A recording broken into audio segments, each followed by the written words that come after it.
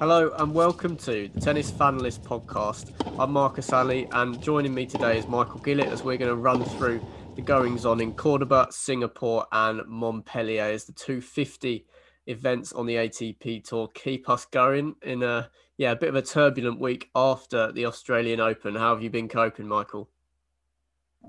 Yeah, I've got to say, I think since the tennis first returned after the first sort of uh, suspension last year, I think it's the first time that I've felt maybe a little bit overwhelmed with the tennis, and I've felt like I can feel happy, not looking away a little bit from it, maybe because there has been a lot going on this week in terms of the free tournaments. A couple of them are not sort of the most appealing draws, as we were just saying prior to the recording. But there's been some brilliant results this week, and I've still managed to be able to keep up with what's going on.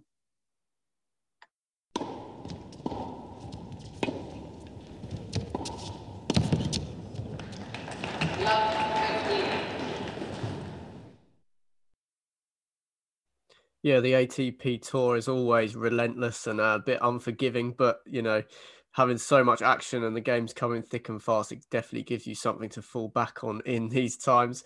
We're going to start in Singapore, which I didn't actually conclude on whether it was a new tournament or not, but we both feel pretty certain that it is. And we've got a very exciting final here, I think, out of a draw that did not excite us as much as we thought. Probably out of the three potential finals at the tournaments, this one is the most exciting, certainly in my opinion. You've got the 23-year-old Kazakhstani player Alexander Bublik, who showed a lot of good signs this year. Got to a tour event final already in the first week of the tour, and you'd say he goes in as favourite to claim what I think would be his first tour title here in Singapore. He faces Alexei Popyrin, who, despite being outside the top 100, the Australian player has shown some good form, particularly in Australia in previous years. And now, excuse me, at 21 years old, is really showing that he can mix it on the tour on a more consistent basis. He has actually got a one-up in the head-to-head record over Bublik coming in a challenger event in 2018. How much we can read into that, I'm not so sure, with Bublik being a top 50 player and Popyrin not inside the top 100 yet. But yeah, this one looks very good on paper, doesn't it? What's your verdict on this matchup? Just before I give you that, I can conclude on our speculation around Singapore. Just looked it up. It's actually organised with a single year license. So whether it's more just sort of a tournament to fill the calendar because of the ones that have been cancelled due to COVID, but it looks like this could be the only Singapore tennis open. It's called the Singapore Tennis Open. It might be that it's the only one. I think this is a really interesting final, a nice young final as well, in terms of 21-year-old against 23-year-old. Popyrin, I think we both agree is a much better player than his ranking, ranked 114th, has been as high as 87th, so has been in that top 100.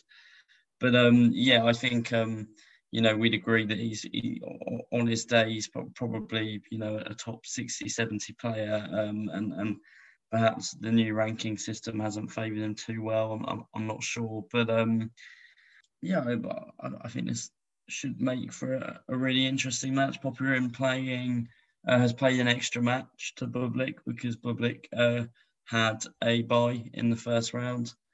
Popyrin just dropped a set to the another young exciting player, Andreev, I believe, of Bulgaria. Bublik dropping a set in his last match to Radu Albot.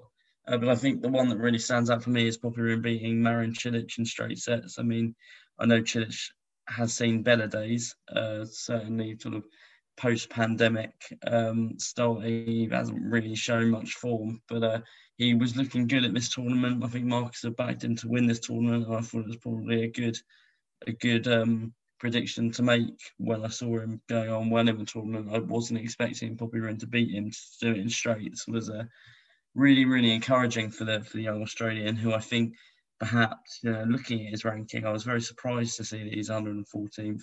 he's been on the scene sort of couple of years now. When he beat Bublik in that challenger match, it was 2 years ago exactly. So would have been 19 years old. I feel like he's perhaps just stalled a little bit in his progression up the rankings, but hopefully for him, he can have a sort of a breakthrough week here and really find something to kick on from. Yeah, an interesting wrinkle on his fortunes this week. Of the 8 sets he's won 3 matches in straights and just one. He took to 3 sets, as you mentioned. But 5 of those sets have been won on the tiebreak, and he's actually never lost a tiebreak this week. In the first round, he beat Christopher Eubanks in straights, both tiebreaks. And in the last round, in the semi-final, he beat Cilic in straights, both tiebreaks. So he's definitely got a lot of nerve. He's definitely got a good serve. He's got he's quite a tall player. He's still very mobile. He's not as one dimensional as some players that we do see. But yeah, I think that might say a little bit about the head that he's got on his shoulders, and it definitely turns up in the big points. And yeah, I completely agree with you. The win against Marin Cilic is very impressive. I think maybe we saw him achieve his highest ranking because he's tend to do all right at the Australian Open in the last couple of years, and obviously that being a Grand Slam ranking points wise, getting to sort of the second or third round for a player that's ranked around where Popyrin is can cause a nice little jump into the top 90 in the world, which we have seen. So yeah, this really has been his first impressive showing on the usual tour and outside his native country. So he's definitely a player that is on an upward trajectory and would be a player after this form more than anything else in his career I'll be keeping a closer eye out on in the next few months. However, I have to say I think Alexander Bublik comes into this match as a big favourite. He's got 2 years on Popyrin, and he was probably a similar level player to Popyrin 2 years ago, and I just feel like he's had these highs and lows on the tour in the last couple of years, but he seems like he's coming out of the other side a better player for it. And he came close in Antalya, I believe it was, to his first tour title, and I believe he's going to grab that in this match. I'll go for Bublik in straights. What are you saying? Yeah, just seen Popyrin served 15 aces against Cilic, 6 more aces than Cilic, who we know is quite a big server. So I wasn't actually aware. It looks like Popyrin is a bit of a big server himself, always really important for young players to have that weapon in their artillery. I'm starting to question whether Popyrin actually plays outside of the Australian tour. I feel like, as you say, he does really well sort of in the Australian Open. I can never really remember anything else he does, to be honest. Of course, I know he will be playing all year round. I think your prediction is understandable. I'm going to go for Popyrin in 3. I think the Cilic win really stands out for me. Also, a straight sets win against Matthew Ebden, who had just knocked out fellow Aussie as well, John Millman, very good player. I think I feel like I'm feeling good about Popyrin for this final. Although I do understand what you're saying with Bublik, definitely probably has got those 2 years will help him massively, and I agree that sort of 2 years ago he was probably at Popyrin's level. So, it's whether Popyrin can really, really find it in him to beat a more experienced and a slightly more rounded player, which I believe Bublik is. But I do think Popyrin's looking really, really good at the moment. I'm not saying this off. I haven't actually watched any of him this week, but I think this will be a really good final, and I believe that it will be tomorrow morning. I feel like I'll probably watch this actually. Makes for a nice Sunday morning lockdown thing to do. I'm going to go Popyrin in 3 sets.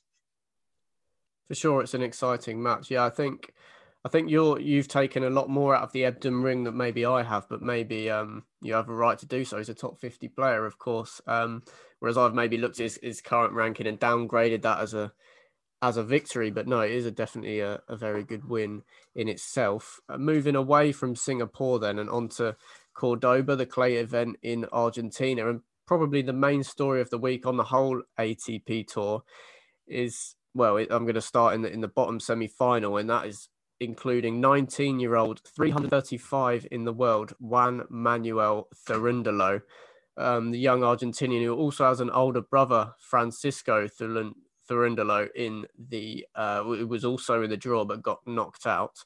And he's had some incredible wins this week. He beat Thiago Seyboth Wild, who's a one-time tour event winner, similarly to Miomir Kecmanovic, who is also a one-time tour event winner, who he beat along the way, and then experienced Brazilian clay campaigner Thiago Monteiro to make his way into the semi-final. And I think he came through qualifying as well, so he's won about 5 games in a row to get to this stage.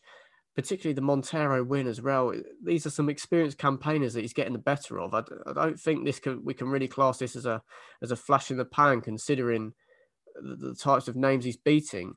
Right, I'm going to start again there. Thurundolo, not the easiest one to get through, faces Federico Coria, his countryman, in the semi-final. He's world number 95, and he's had some decent wins this week. Coria is your sort of bog standard Argentinian clay player. Usually floats around sort of 70 to 100 in the world. He's had some good wins, as I mentioned, beating Dominic Koepfer and Benoit Paire along the way to this semi-final. But you have to say it's not a real surprise to see him there. And he probably does come in as a narrow favourite against Thurundolo. But for me, this match could go either way. And yeah, it'll be exciting to see how the youngster gets on. What are your thoughts?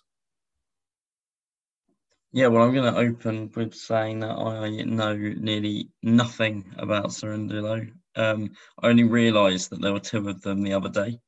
I felt like I was seeing Thurundolo as a name on FlashScore a bit too often on my notifications, thinking, well, he's already gone out, hasn't he? So yeah, I couldn't really tell you much about him, but there's some very good wins this week. Would you say Kecmanovic is definitely the standout one? I think he was the 2nd seed. Thurundolo obviously qualified for this tournament as well, so he's on a 6-match winning streak. I think I can safely say, without you correcting me this time, neither of these players have been in a final or won a title. So, there's that on the line. Obviously, I think we can understand. I think Thurundolo wouldn't have actually played a main tour event before this week. But yeah, I mean, I can't really say much else on it. With Coria obviously himself is ranked only just inside the top 100, and you find him going in as favourite to get to a final. It seems a little bit of a surprise. But then again, I have just predicted Poppy Rin to win a title. He's ranked outside of the top 100, so weird things happen in this level of tournament. I can't really give you too much in-depth analysis on these 2 because I don't really know much about either of them. But judging just by ranking and sort of the weeks that they'll have, I'll go for Coria to beat his 2nd Thurundolo of the week. I'll go for Coria in straight sets, but I don't really know. Yeah, understandable. With Manuel Thurundolo being such a sort of wild card run into the semi-final, is sort of hard to gauge whether he's going to burn out or become the next Rafael Nadal. It's quite hard to see at this stage, having such a small sample size. Moving on to the top semi-final, and there's definitely a more familiar player in Albot Ramos Vinolas, 33-year-old, and he plays Facundo Bagnis in the semi-final. Now, I'd argue Facundo Bagnis has probably looked better than any other player in this tournament. He hasn't dropped a set in any of his matches, whereas looking at Ramos, he's got pushed to a decider in all of them. That being said, he's played much tougher opponents. I mean, he's beat Juan Ignacio Londero and Diego Schwartzman, which is 2 very, very impressive wins.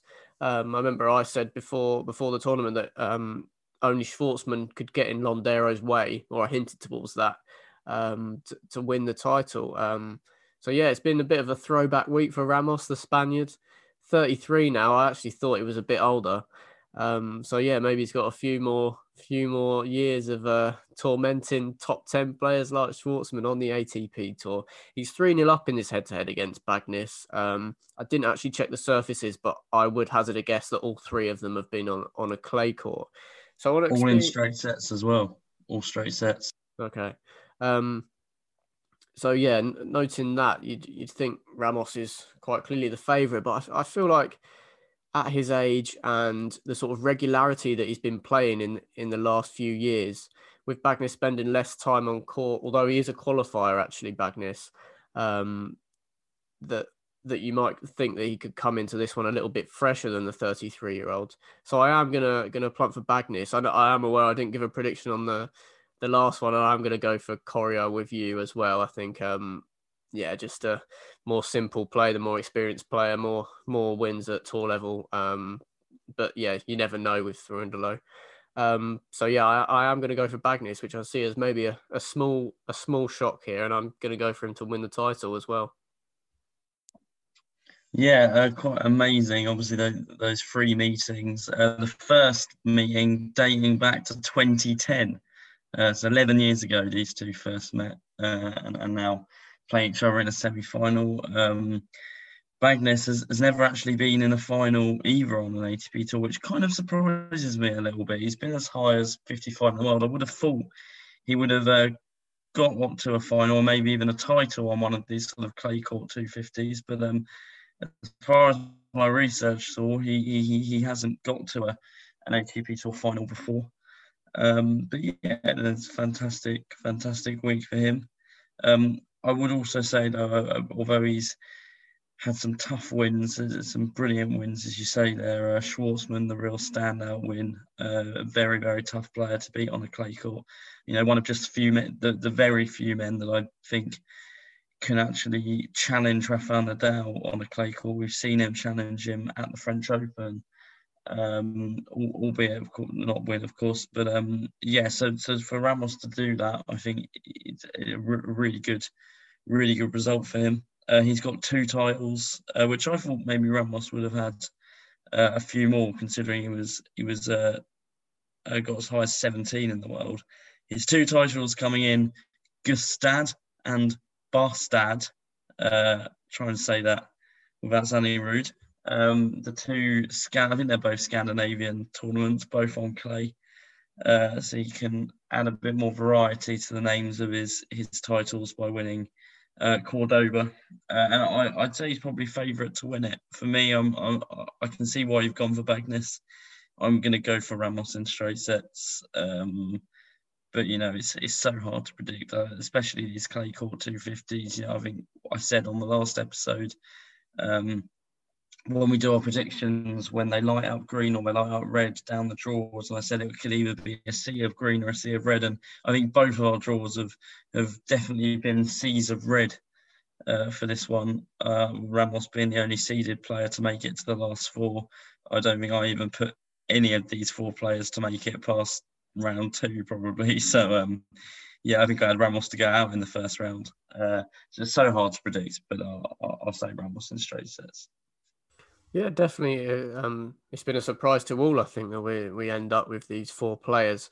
My only certainty that I felt like made sense in my head ahead of this tournament was that Diego Schwartzman would win the title on his day. Clearly the best player in the draw, but for some reason, you know, Ramos managed to get the win in 3 sets. We're going to move on now to Montpellier. The relentless pace of this podcast will continue. And we've got an interesting final here where we've actually got the first seed meeting the second seed in the final, which is extremely rare on a 250 level tournament, which I think is part of why we love covering and trying to predict them so much. It's going to be Roberto Bautista Agut of Spain against David Goffin of Belgium. 32 years old is the Spaniard, 30 years old is the Belgian player. Just 2 places separating them in the rankings, RBA 13 and Goffin 15. Both players have a handful of tour titles to their name and both similar styles, actually. I can definitely see some really long rallies in this matchup. They've both had quite simple routes to the final, you'd have to say. I think they've gone into every match as favourite. Bautista Agut was able to get past Ugo Humbert in the quarterfinal, is my pick to win the tournament. That was definitely his standout win so far. Your pick to win the tournament, Michael, Jannik Sinner, sadly went out in the first round to Aliash Bedene, which came as a real shock. So yeah, it's been quite a surprising tournament. You know, our picks haven't come off, but we end up with the first seed versus the second seed in the final, and definitely two players that have played plenty of times, I'm sure, over the years in battling in and around that sort of between 10 and 20 in the rankings, Mark. Yeah, it's 3-2 there to head to Goffin. Sorry, I don't know if you might have already said that. No, okay. So yeah, it's very, very close head to head. But yeah, just before I talk about this match, actually, just about that Jannik Sinner loss to Bedene, I think, yeah, it's concerning. I mean, I don't want to sort of, it's not a crisis losing one match on an ATP 250 level, but I think the one thing that's kind of surprised me with Sinner, or impressed me most about Sinner, is sort of having that sort of consistency. I mean, he won sort of back-to-back titles, one coming at the end of last year, one at the very beginning of this year, and I wasn't certain he was going to win the tournament, but I was pretty certain he would have got through that match very comfortably. I think I even said on the podcast that the last podcast that he was going to win that quite easily. So, yeah, I mean, Bedene a good player on his day, but yeah, a little bit of a concerning loss for Sinner. Whether we can take too much from it, I don't know. He had a great start to the year, put up a good showing in the first round of the Australian against Shapovalov, considering how much tennis he played. I think it was 4 matches in 3 days prior to that match. But yeah, not great for Sinner. Hopefully he can come back and sort of recover from it, because he looked very good on a clay court at the French Open at the end of last year. So with those clay court tournaments approaching, be good to see him return to form. So yeah, Bautista Agut Goffin. I think this is another match I quite like to watch. As you say, a lot of rallies, both quite short players, I think, compared to a lot of players on the tour, which we like, because there's not just loads of power behind the serve. You will get very tactical, drawn out battles that I really do like watching, especially on an indoor court. It's very, very be a very interesting matchup. I think Goffin has impressed me quite a bit in the sense, I know he's dropped sets to Bonzi and Gerasimov, but that straight sets win against Lorenzo Sonego, I was really impressed by, actually. Sonego, a very good player on an indoor court, and quite an informed player if you look at sort of the last half year, so maybe post-pandemic. Sonego's sort of come on a little bit. But yeah, I would agree that Roberto Bautista Agut has looked the stronger player, not dropping a set, beating Ugo Humbert. And I'm going to go for Jovcik, the German player. I never like it when he gets deep into a tournament, so I've got to try and remember how to say his name. I'll credit Marcus for that, who teaching me how to say it again pre-pod. But, he's a very good player on his day, and annihilated him in the second set. So yeah, I'm going to go for Bautista Agut to win in 3 sets. It's going to be a very long final, very drawn out, lots of rallies, but I think Bautista Agut will get it get it over the line. Yeah, I see Bautista Agut as a bit more of a warrior than David Goffin. I don't know what makes me say that, really, but maybe he's got a little bit more grit in there. But I think it'll be a close match. I can see this one going to a decider. I think Goffin's got better ground strokes. I think Goffin's got packs a bit more of a punch. But I think RBA will be able to work him out by the end of the match. So I'll go for a win in 3 for Bautista Agut. Just on a few more players, actually, Michael, go ahead. I was just going to say, I think you probably think that about, they're very similar in terms of ranking and sort of achievements. Bautista Agut a few more titles, but I think that's probably why you think that about Bautista, because we have actually seen him get to the deeper rounds of the Grand Slam. He's been a Wimbledon semi-finalist. We've seen him I believe he beat Djokovic. Was it to win the Shanghai Masters or get to the final? He's beaten Djokovic at the Shanghai Masters. I just can't remember if it was the final or might have been a semi. I'm not sure it was the final, but yeah, I agree. I was just going to quickly. I said to you before, I had a little bit of trivia for you. Before we move on from Marseille, because this trivia is relating to Marseille. I don't really expect you to know this, but Marseille? it's more just What kind do of you mean Marseille? Montpellier. Sorry, it is on Montpellier. So we've got in the last 8 years, 7 of those years, this title has been won by a French player. Obviously, this year won't happen because we've got a Belgian and a Spaniard in the final. But it's been a very, very, very French-dominated tournament. Even in that time, there were only 2 finalists in those 8 years who weren't French. The vast majority of these finals have been a French player against a French player. I was just going to ask you if you want to try and name the try and tick off from those 8 years. There's 7 years that have been won by French players. They're shared by 4 French players to win the Montpellier final. And for a bonus question, can you get the non-French player who won it in 2017? Sure. Yeah. This is interesting. I feel like I'm on Question of Sport, but a lot more geeky. Right.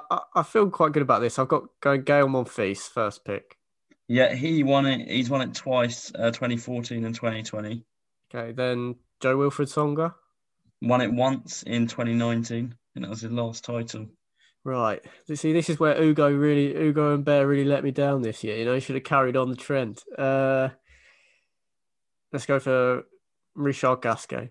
Yes, a 3-time winner. In fact, actually, I think he won it before this 8-year period. I think he'd even won it once before that. So he's actually a 4-time winner. But winning it in 2013, 2015, and 2016. So you've got one more French winner.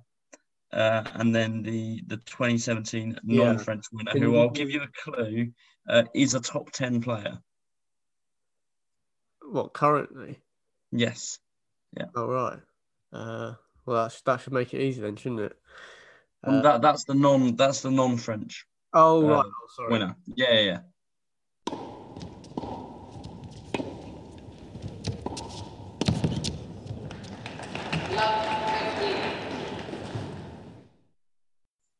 Right, so back into it. Monfils, Tsonga, Gasquet already. 3 of the 4 winners, did you say?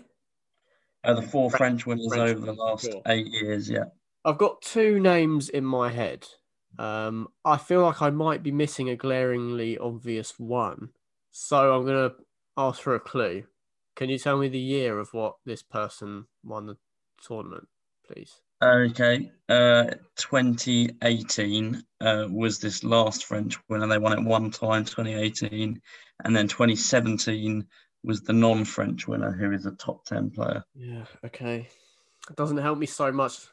I feel like I'm missing someone glaring. We're hoping for me to say 2013, and you could go for like a Michael Lotra. Oh right, no, yeah. Another name's popped into my head, thankfully. The 2 in my head were Jeremy Chardy and Nicolas Mahut, but I'm going to eradicate those and go for a name that's just popped into my head, which is Benoit Paire. Good shout. All 3 of them are good shout. All 3 of them are wrong. Oh no. Yeah. It's a bit of a toughie, this one.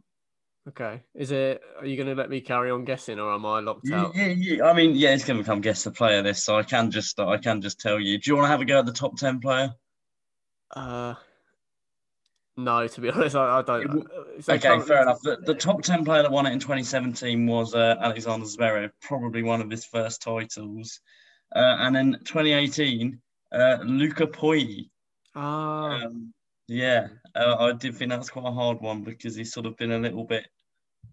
I'm not really sure where he's been, but he's been injured. Is where he's been. He's had a lot of injuries, but he's still ranked quite highly because of the new system.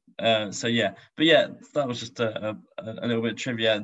Just on the side, the only 2 other non-French players to make the finals in the last 8 years were Jerzy Janowicz and Vasek Pospisil. So it's very, very French-dominated tournament. But then thinking maybe because we haven't got a crowd this time around, that could be a factor as to why the French players haven't done so well this year. And I think less of them playing. Monfils didn't play this tournament. Gasquet didn't play this tournament. Tsonga did. I don't even think Poy played, did he? No, he did, didn't he? Yeah.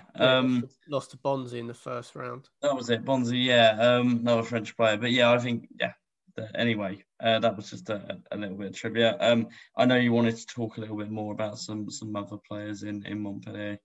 Yeah, one match that stood out, and maybe this plays into you mentioning how the lack of a crowd might have inhibited the French players a little bit. It was Ugo Humbert's last 16 match against Talon Griekspoor, the 24-year-old Dutchman.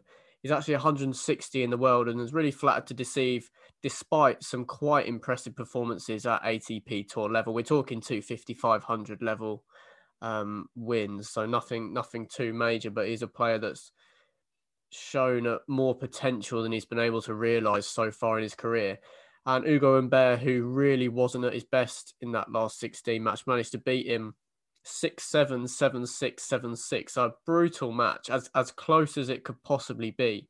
Griekspoor had 3 match points and passed them all up, obviously. But he also beat Marcus Giron along the way, which is a decent win on an indoor hard court. So maybe a player to look to maybe push that top 100 this year if he can get it together in the closing moments.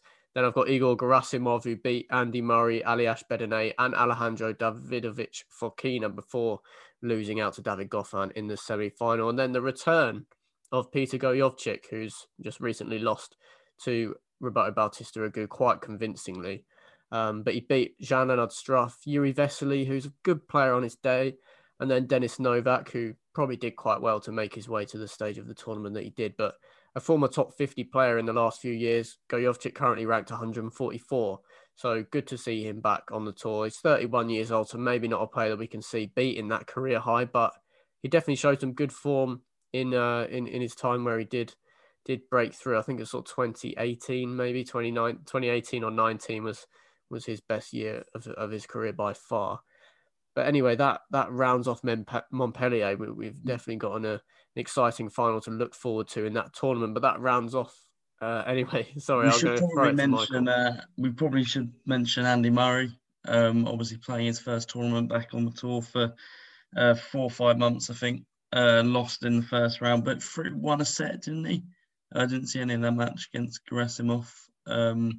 So quite a tough match back. He's also playing next week in Rotterdam, and has actually been given, I don't know if you've seen the draw yet, Marcus, but he's been given a nice first round.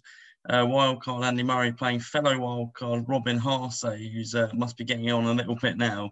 So it's still a very tough match for Murray, but one I would expect Murray to come through. Yeah, he did lose out in straights to Gerasimov, but he had a set point in a mega tiebreak that he lost 10-8 in the first set.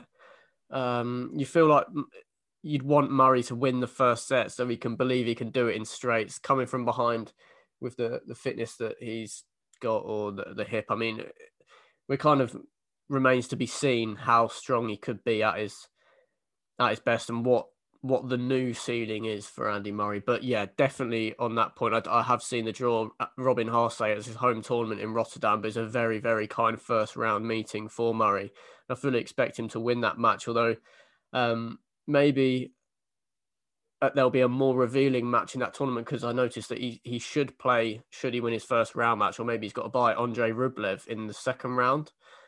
Now that could really show us where Murray's at. I know he beat Alexander Zverev in one of the tournaments just before the US Open, and that made me think like there's still a player in there if he can somehow, with the mega operation he had, find some fitness and play some pain-free tennis.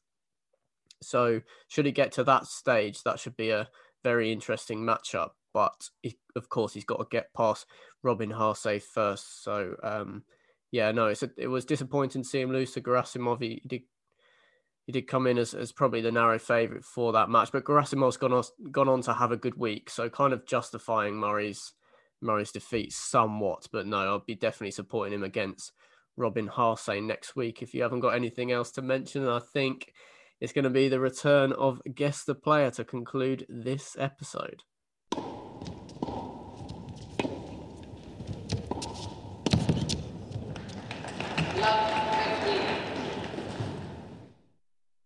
Yeah. To be honest, I was going to put quite a lot of time and thought into this guess the player, but I ended up kind of rushing it because I forgot to do it. So it's kind of just a standard clues. But I'll do what you normally do, opening up the first clue with the age. Just if you don't know how this works, 5 clues. Marcus has got to guess the player, get a guess after every clue. They get a bit more revealing as it goes through. First clue is I am 28 years old. Okay. Yeah, there's probably tons of players that are 28. There's a few that I've looked at with that age during my research for this pod. So maybe you're trying to double bluff me with going for potentially obvious one. Let's go Federico Coria.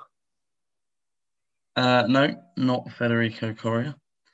Clue 2. I think Federico Coria would be proud to boast this. Clue 2. I have 3 career titles. Okay. 3 career titles at 28. Very, very respectable. Probably a player that commands a career high above 30, maybe even above 20, maybe even more, never know. So just thinking down that road, 28, if they've been top 30, top 20-ish. Let's go for Nicolas Basilashvili. No, probably another good guess, probably about that. Clue 3. I have played this week. So it narrows it down a little bit. Been in action in the past week. Sure. 3 titles. So decent player at 28 involved this week. Jean-Arnaud Struff's probably around that age, but he's never won a title. Let's look to Cordoba. Has he not? Struff never won a Struff's title. never won a title, no. Wow. Probably one of the best players not to. Yeah, probably. Yeah, he had a decent 2020, to be fair to him. Nothing's really jumping out to me too much. Singapore, Cilic was probably the big name in terms of pedigree. Who was the top seeds? You had Mannarino, Benoit Paire. Benoit Paire's won 3 titles, I think, but I think he's older than 28. But the titles is probably around accurate, so I'll keep that one in the back of my mind. There's a little reserve. Right. In fact, he was playing in Cordoba, so I don't know why I just pulled him out as the second seed in Singapore, but I'm struggling really, so I'm going to have to go with the one name that I've got, which is Benoit Paire. I would think Benoit Paire is at least 32 years old. I don't know, possibly, but not Benoit Paire. Clue 4. I have been, or I am a former Grand Slam semi-finalist. See, my knowledge of these goes. There's a sort of grey area between maybe sort of 2017 and 2014 where it was so dominant by the big three. I zoned out a bit when it got to the latter stages. Yeah, there's so many semi-finals when you get someone sort of popping up and you just wouldn't give them any hope. 28. Luca Pui could have 3 career titles. I think he's just younger than 28. I think he's maybe 27. 28 is not a mad one to think, though. Yeah, let's go for Luca Pui. Second time. Well, no, you didn't guess Luca Pui in the last one. I'm afraid, though, it's not correct. I'm surprised you haven't got this one, to be honest. I thought you might have on that 4th clue. The 5th clue, I think you'll probably kick yourself when I give you the 5th clue because I think you should get it from this one. Clue 5 is I'm from South America. For some reason, you had me down the Ernest Gulbis trail. However, I think he's a bit older than 28 and obviously not South American. Interesting. South American. That would lead me to think he played in Cordoba, but obviously there's a big chance that he didn't. So I'm struggling now. I'm going to have to take some time to think about it. It's the sort of people of this age that I don't really concentrate on that much, I think. So the sort of under 23s and the over 32s you tend to know pretty well. They weren't exactly massive draws, so some more names should reveal themselves. Singapore, obviously, you had those Aussies at the bottom of the draw with Millman. South American, so it's not Schwartzman, Londero.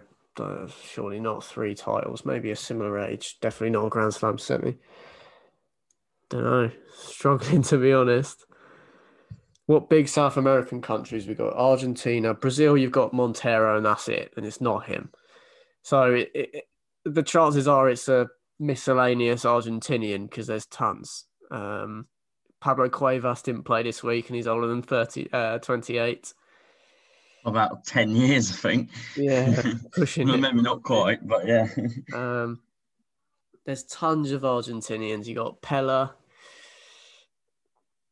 who pulled out in the end before this week, so it's not Pella. Juan Monaco's not around anymore, sadly. Definitely play this week. He definitely is a decade older than 28, possibly more. Del Bonis is older.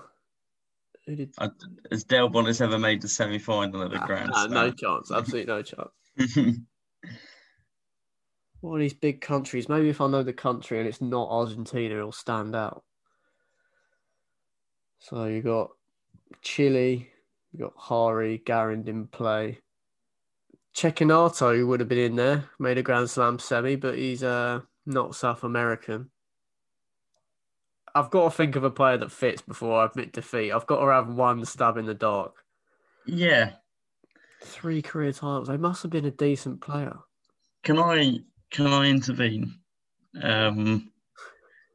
You have actually said their name, and you just seem to dismiss them when you said their name. You just said it's not them, and I don't know why, because I don't think this is that hard. Oh, right. I was just very surprised when you didn't really give a reason, but you just said it's not, and then said their name, and I was sitting there just like, well, it is. Oh. Have we got Is it Guido Pella then? No. Oh. What? Londero's won 3 titles and made a Grand Slam semi-final. It's not Londero. You said his name just before Londero, and you were just like, it's not this person, and I was just like, well, it is. Oh, Jesus. There's so bloody many. Yeah, but I want to put you out of your misery. I'm not really sure how you haven't got this. Oh, right. I've kind of lost the plot then, haven't I? Well, it's Diego Schwartzman. It's the best Argentinian player. Oh, right. You just said it's not Diego Schwartzman, and I was just like, what do you mean? Fair enough. Yeah, I think. Yeah. You're not on. You've had a little bit of an off day there, Marcus. I've overthought it. Yeah, I think you have. Yeah, that did make me laugh though. Yeah, that's a bit of a stinker. That's up there with Casper Ruud, that is. But yeah, I think that's worse, to be honest. It's a brain fart. Schwartzman definitely a bit more of an accomplished player than Casper Ruud. But yeah, that did entertain me a bit. But it also was quite painful to watch. Damn it. Especially when you said his name, but you only said it in the sentence, "It isn't this person." But yeah, that's funny. I think I convinced myself that it was someone who wasn't in the top at the top of their game anymore. Mm-hmm. It's because we do that so often. I guess it's just kind of a double bluff. Oh well. All right, well, that's we're not going to spend any time talking about Diego Schwartzman because I think the pod after that is probably run its course. So yeah, but I'll let Marcus do the outro. Yeah, great player. Really let the side down. All these Marcus fans that pick a side listening to the Tennis Fanlist podcast. Thanks for listening. Don't hold any grudges, and we'll be back next week to preview the tournaments in Rotterdam and Buenos Aires. Hope you enjoy the conclusions of these 3 tournaments. I know for sure that we will. And remember to stay safe.